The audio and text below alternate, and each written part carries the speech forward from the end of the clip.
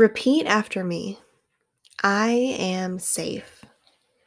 Even though your thoughts are racing, even though your body is screaming run from this blank page that is demanding your whole heart to see your scars up close.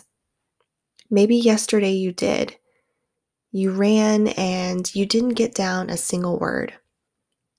But today is a chance to try again, to choose hope instead of fear. Because here's the truth.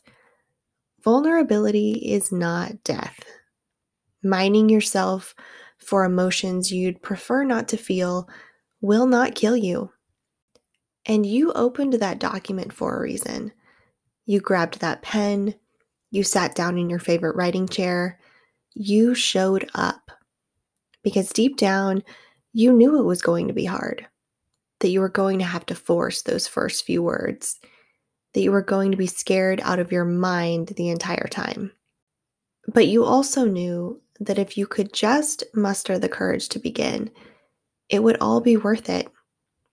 Because telling the truth is scary and sometimes it hurts, but it's also liberating. So stop running and remember, you are safe. You are safe with your thoughts and your questions. So write them down. Instead of quitting, instead of hiding, instead of pretending like it's better if you keep everything bottled up inside. Let it all out and write it all down. Put it on the page where it belongs.